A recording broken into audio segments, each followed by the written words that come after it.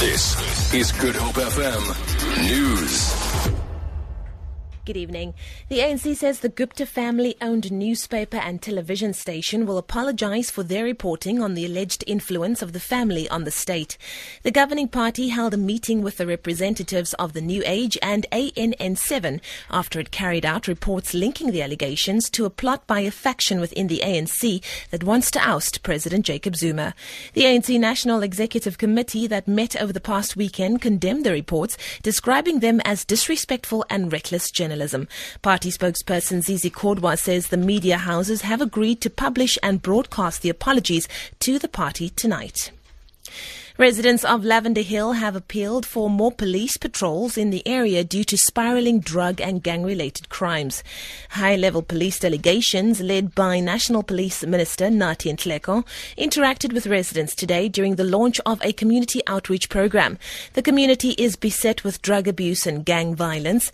Residents came out in their numbers from communities across the Cape Flats to appeal to the police, or rather the police top brass, for help.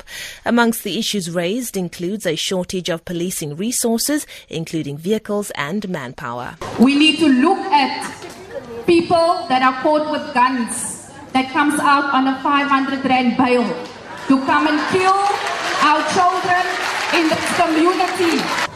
Where is Nyanga community getting a second police station? But we are asking government to consider a general amnesty for all people who have killed gangsters in defense of our communities. Nhleko has urged communities to work closely with the authorities in an attempt to root out crime. We shall never ever have sufficient police. That is impossible. In any society, you never come across that. Four people have been injured after two taxis collided in Mitchell's Plain. ER24 spokesperson Russell Mehring says paramedics arrived on the scene and found both vehicles parked on the side of the road.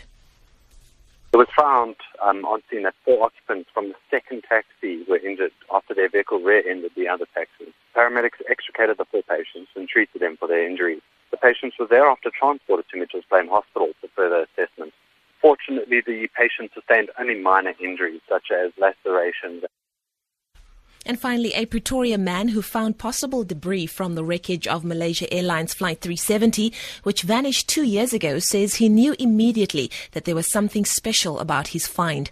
Archaeologist Niels Kruger found the debris near the lagoon in Little Bruck River near Mossel Bay. The aircraft disappeared on the 8th of March 2014 with 239 people on board whilst flying from Kuala Lumpur to Beijing.